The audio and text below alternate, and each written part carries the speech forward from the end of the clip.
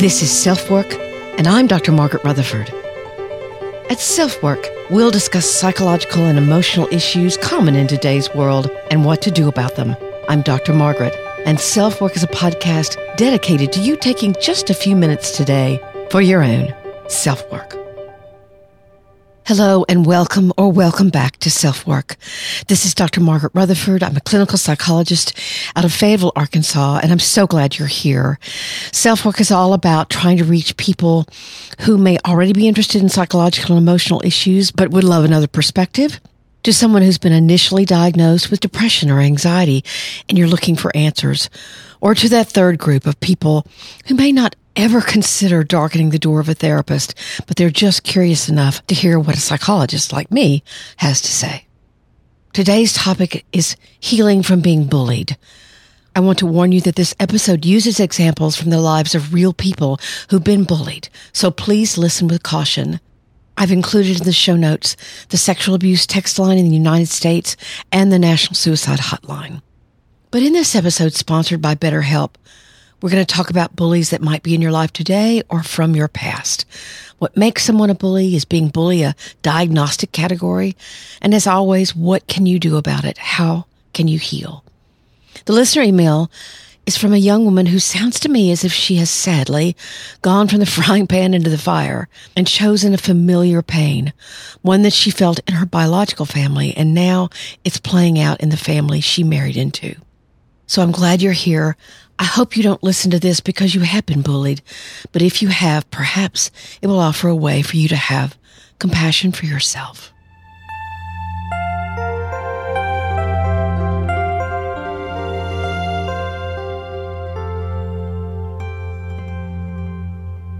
We've all probably laughed at someone in a movie who's making some kind of grandiose talk about what they'd say to someone if they only get the chance.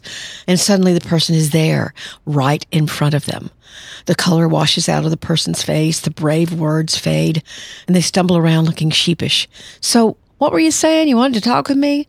The silence is deafening. No, I was just thinking about something else. And the sentence is never finished. I can promise you it's not funny in real life. In fact, it's demeaning when you can't find the words to tell someone how you actually feel or what you really think about anything. Maybe it's their behavior. Maybe it's their choices. Maybe it's the way you're being treated or how you see others being treated. Maybe when someone tells a joke, snickering and deriding someone around you for whatever reason, and you stay silent. Or when someone is mean and you feel powerless. Many people never feel safe enough to confront. Even the word confront may bring up chill bumps. There's certainly a lot of movies that talk about bullying. For fun, I did a quick review. I wish I could play some of the scenes here, but I'll have the links to them in your show notes. The list goes back to a movie I watched growing up entitled Carrie, to the boys in Forrest Gump that viciously chased him, to Disney's take on bullying in Toy Story 3. But there's always the classic Mean Girls, where Katie, who'd been homeschooled for 16 years, enters public school for the first time. She bonds with two social outcasts, and they together devise a plan for Katie to infiltrate the Plastics, a trio of popular girls led by Regina. After she gains acceptance into the clique, Katie begins to go for the jugular of Regina, and eventually the bullied becomes a bullier herself. And then there's the much more recent Wonder, which is an award-winning movie about a boy that has a facial deformity from birth and how he fared when his parents decided to put him into a normal school rather than homeschooling him. You can well imagine what that led to. But as Roger Ebert said in his critique, the cumulative effect of this movie, as overly simplistic as it may sound, is the powerful understanding of what it feels like to walk in someone else's shoes. There it is. There's the word that describes what is basically lacking in someone, even a child, who is turning to bullying to have power. Empathy. Empathy means being able to walk in someone else's shoes, trying to best understand what you don't understand, because you haven't lived anyone else's life but your own. And empathy is what's needed. The definition of bullying says it's the act of seeking to harm, intimidate, or coerce someone perceived as vulnerable.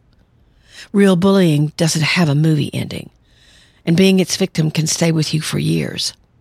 We're not going to cover cyber or school bullying, but perhaps what you hear here can help with that.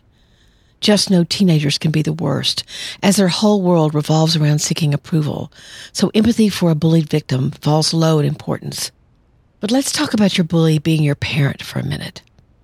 You know, bullying is easier to see in many ways in the movies, where the bad guys are easy to spot and we're cheering for the other team. But with a parent, when they through the years have had little to no empathy for how you felt or what your experiences were, it was their reality that mattered. And since they were your parent, it's very likely that you believed that they were correct. Maybe for years you questioned whether or not you should have felt hurt that there were years when a parent was absent. You got told it was your fault that there had been no contact. If you wanted to be with me, all you had to do was call me. Of course, you know rationally that that makes no sense, but you're handed responsibility for something that was your parents', not yours. Bullying can be hard for a kid to figure out. And of course, the bullying can go from subtle to not.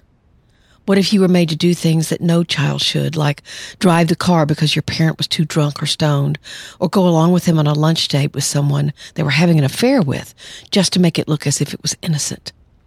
You had a knot in the pit of your stomach, but you were told everything was fine, and if you showed any emotion about it, you were ridiculed for being a baby, and told that you'd tag along next time as well, whether you wanted to or not. You didn't have a choice. The worst is when bullying takes the form of parental sexual or physical abuse, when you're bullied into doing what hurts in more ways than one. But it's confusing. It's just attention that feels terrible. But bullying can be overtly vicious as well. When you're banned from using the bathroom in the house or made to sleep in the dog pen in the winter because you're told you're disgusting. I've heard many such stories. They're tragic, and there are far too many of them.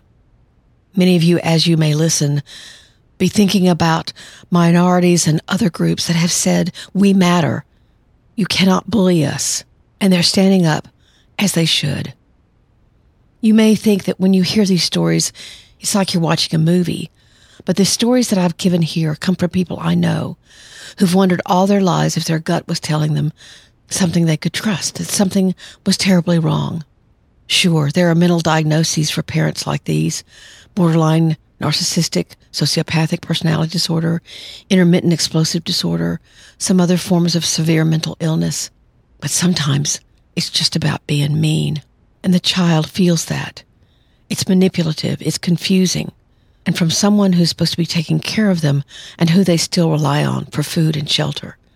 Childhood bullying can be very, very difficult and lead to so much shame, guilt, but also resentment and anger. But what if you're partnered with a bully?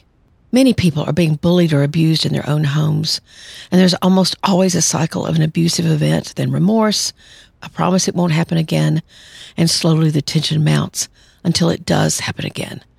This cycle can go on for years, and the bullying can be insidious. It doesn't have to be actual slaps or being thrown down the stairs. A woman I saw years ago brought in her abusive husband one session. I wasn't so sure about how it would go, but I agreed. On a daily basis, he'd accidentally jab her in the ribs or step hard on her toes or forget that she was counting on him for a ride home, spill things on clothes that she wore often. It was more than passive aggressiveness for sure. But he looked at me when she was talking about it and agreed with her that yes, those things were mean and that he needed to change.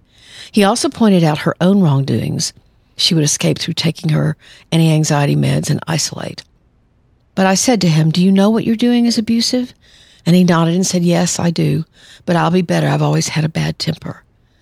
When she came back for the next session, she looked at me and laughed. Do you know what he said after we left? I obviously shook my head no. He said, "Well, I guess you heard her say that I wouldn't do those things if you didn't provoke me." And my patient started laughing. She could finally see his justifications for what they were. He was just a bully. A year later, they were divorced. Certainly, I've had partners who've come in as well saying, "I've never struck my wife or yelled at her." And as I'm not sure what's about to be said, I stay quiet, and then I hear, "It's her who throws things at me or screams at me or tears up my clothes." There is such sadness in all these situations. This particular gentleman had never been to therapy, but he opened up slowly but surely. His guilt at wanting to leave was palpable, but he did. But he maintained caring for her as best he could. He simply live separately to escape the barrage of bullying. Hopefully you can see that what is lacking in a bully is empathy, as we said a few minutes ago. There's no realization of the impact of one's actions. Now again, that is part of several diagnostic categories, and that's helpful to know. But what it feels like is that you're being assaulted by someone who's learned that bullying gets them what they want: control, domination, empowerment of the worst kind, distraction perhaps from their own inner pain. But there's no excuse. Certainly if you want to go back and see if a parent might fit the criteria for a personality disorder, I do have some episodes on that, and they'll be in the show notes. Before we continue, here's a few words about BetterHelp and a really cool offer they have for you right now. I was delighted when BetterHelp reached out to me as a potential sponsor. What exactly is BetterHelp? BetterHelp is an online therapy service that will assess your needs and match you with your own licensed professional therapist. It's not a crisis line. It's not really self-help. It's professional counseling done securely online. I also tried this out, of course, for my SelfWork listeners, and I was very impressed with the 2 counselors I tried. There's a broad range of expertise, and you're actually matched to the therapist that they believe will work best for you.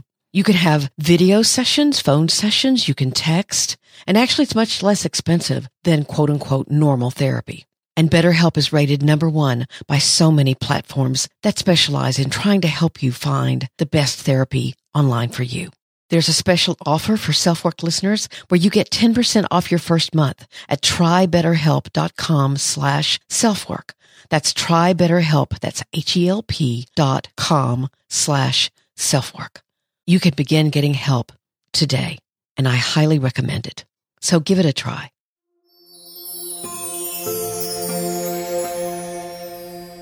But the title of this episode, and what I like to focus on in every episode, is what you can do about it. If you're bullied as a child, there often is not a good answer. An adult intercession is often needed, if not a mandated Child Protective Services investigation. But that means someone has to report. And often the family is so frightened of what will happen after the social worker leaves that no one reveals. I've talked to so many grandparents, for example, who know things are more than rough for their grandkids, but since their state may not have any legal grandparent rights, their hands are tied, or certainly they can feel tied. If you know of a child who you believe is being abused, and perhaps even Child Protective Services has investigated and found nothing, what you can do is to love the heck out of those kids and allow them to experience what real love and acceptance can feel like. And of course, you can also always wait for perhaps a more dramatic example, but one that is provable in court. A grandparent or a teacher or an aunt or an uncle or some trusted adult saying to them, "I see what's happening and it's not your fault," can do wonders. Many of my own patients will talk about that one person or relative who protected them, who gave them safety and kindness. And even in the toughest of them, there's usually a tear when that person's name is mentioned. You're making a difference whether you know it or not. Let me say clearly, bullying causes trauma, pure and simple. So you can find a therapist who specializes in trauma work. Yet so many people discount bullying. Oh, that happens to everyone. And sometimes mild bullying does. But when it was something you faced every day, when you were a target at school or at home or in your neighborhood, you need to heal. Please don't underestimate its power. One girl wouldn't do any activity in her entire life where her ears might show because she was bullied.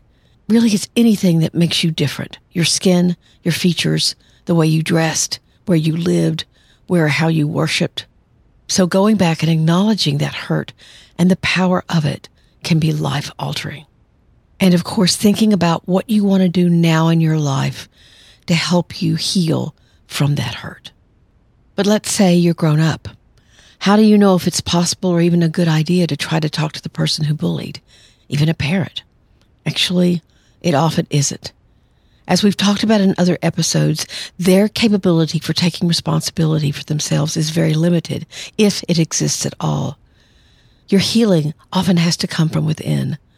Therapy can be immensely helpful, as frankly, an inherent part of therapy is that it's a safe relationship where you can feel understood and validated.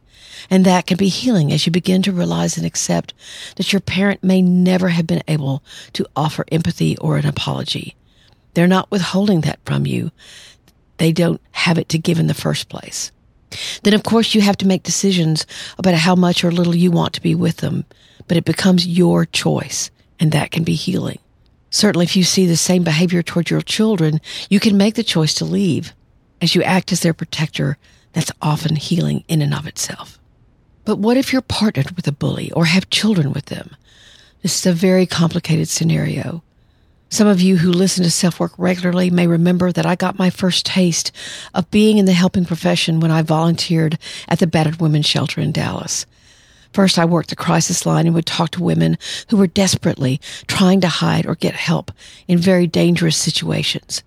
The shelter had a plan that was offered, but one of the stipulations was the victim couldn't allow their partner to know the address of the shelter. That makes obvious sense. But it was a sticking point for some. Maybe it was the first time they challenged his authority, and the fights that could ensue could be vicious. Now we're talking about bulliers whose abuse has magnified, and where there is little safety. Maybe there are even threats of murder. So you can only imagine the kind of courage it takes to walk out and consider building a new life. I also have a link in the show notes to an episode about leaving a domestic violence situation. But let's focus for a moment on whether or not you confront your bullying parent as an adult. I just watched someone very successfully do this because she remained staunch in her empowerment, solid in her rejection of her parents' excuses. She stayed out of her emotional self and stayed very rational, but she was also kind. All things that she practiced and we talked about for quite some time. The goal here was not to change the bully. They may or may not apologize. They may or may not take responsibility or show a shred of empathy, but you're speaking your perspective and your truth. So it's important not to set yourself up and have some kind of agenda that there will finally be healing or reconciliation or understanding. If you have that hope, you could be re-victimizing yourself. You're only in control of your half, and frankly, often the bully doesn't respond well. So you have to know that whatever kind of confrontation you choose is still important for you, not in order to get him or her to change, but to honor yourself. What did Forrest Gump say? My mama always said you got to put the past behind you before you can move on. You can put the past behind you. Do your own inner work, your self-work, and hopefully your healing will come.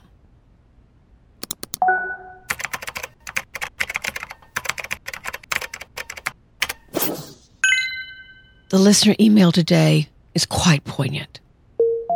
Hi, Dr. Margaret. I really love SelfWork, and I enjoyed one of your podcasts specifically about not letting comparisons steal your joy. And my question is a follow-up to that.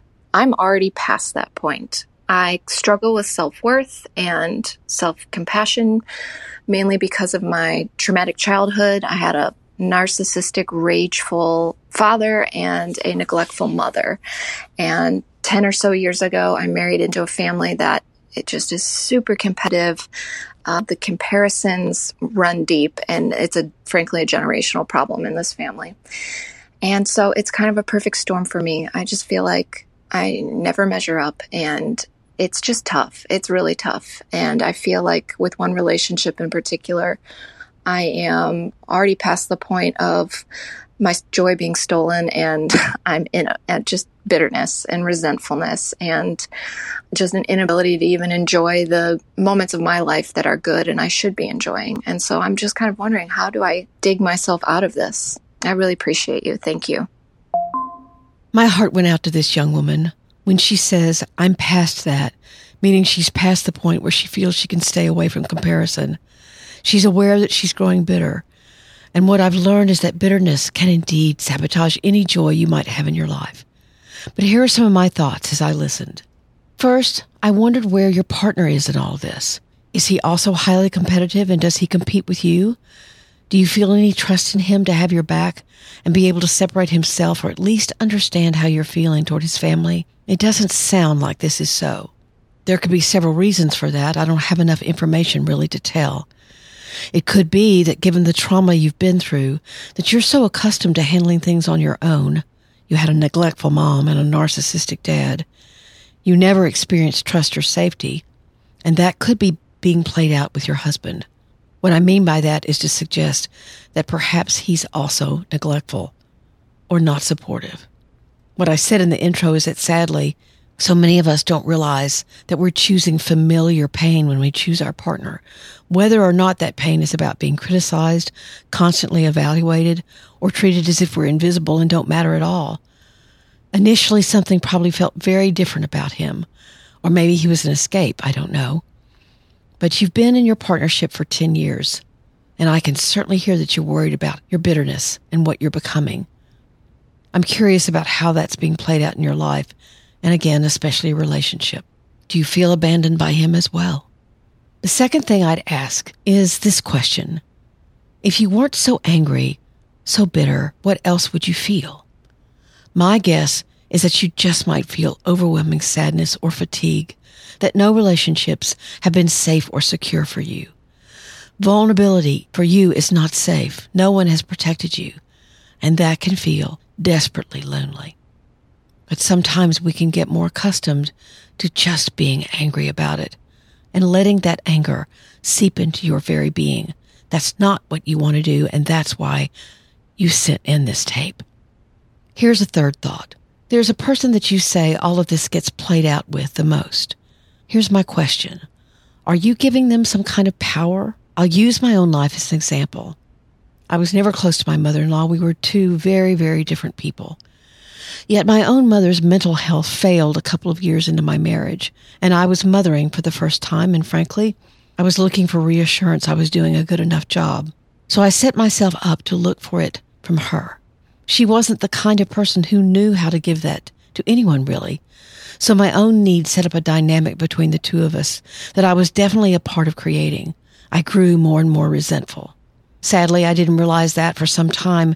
I did all kinds of rebellious and at times childish things. But finally, I figured it out and unhooked myself from my own need. Maybe my story will help you.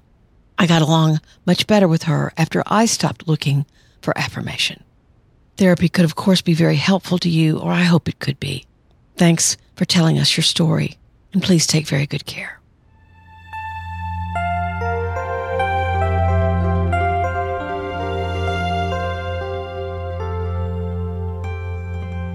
As always, I want to thank all of you for being here. It means so much to me. There are plenty of ways of getting in touch with me. My website is askdrmargaret at drmargaretrutherford.com. My email is askdrmargaret at drmargaretrutherford.com. My website where you can subscribe, and it's a really easy way to keep up with the podcast as well as my blog posts. You can subscribe there at drmargaretrutherford.com. I have a Facebook group, closed, at facebook.com/groups/selfwork. I have a book that I've launched 6 months ago called Perfectly Hidden Depression, How to Break Free from the Perfectionism That Masks Your Depression. And that's available in audiobook, ebook, and paperback on Amazon, Barnes & Noble, or go to your local bookstore and give them a little business. Thank you all for the reviews and ratings you've left. You do not know what they mean to me. Thank you so, so very much. Take very good care. I'm Dr. Margaret, and this has been SelfWork.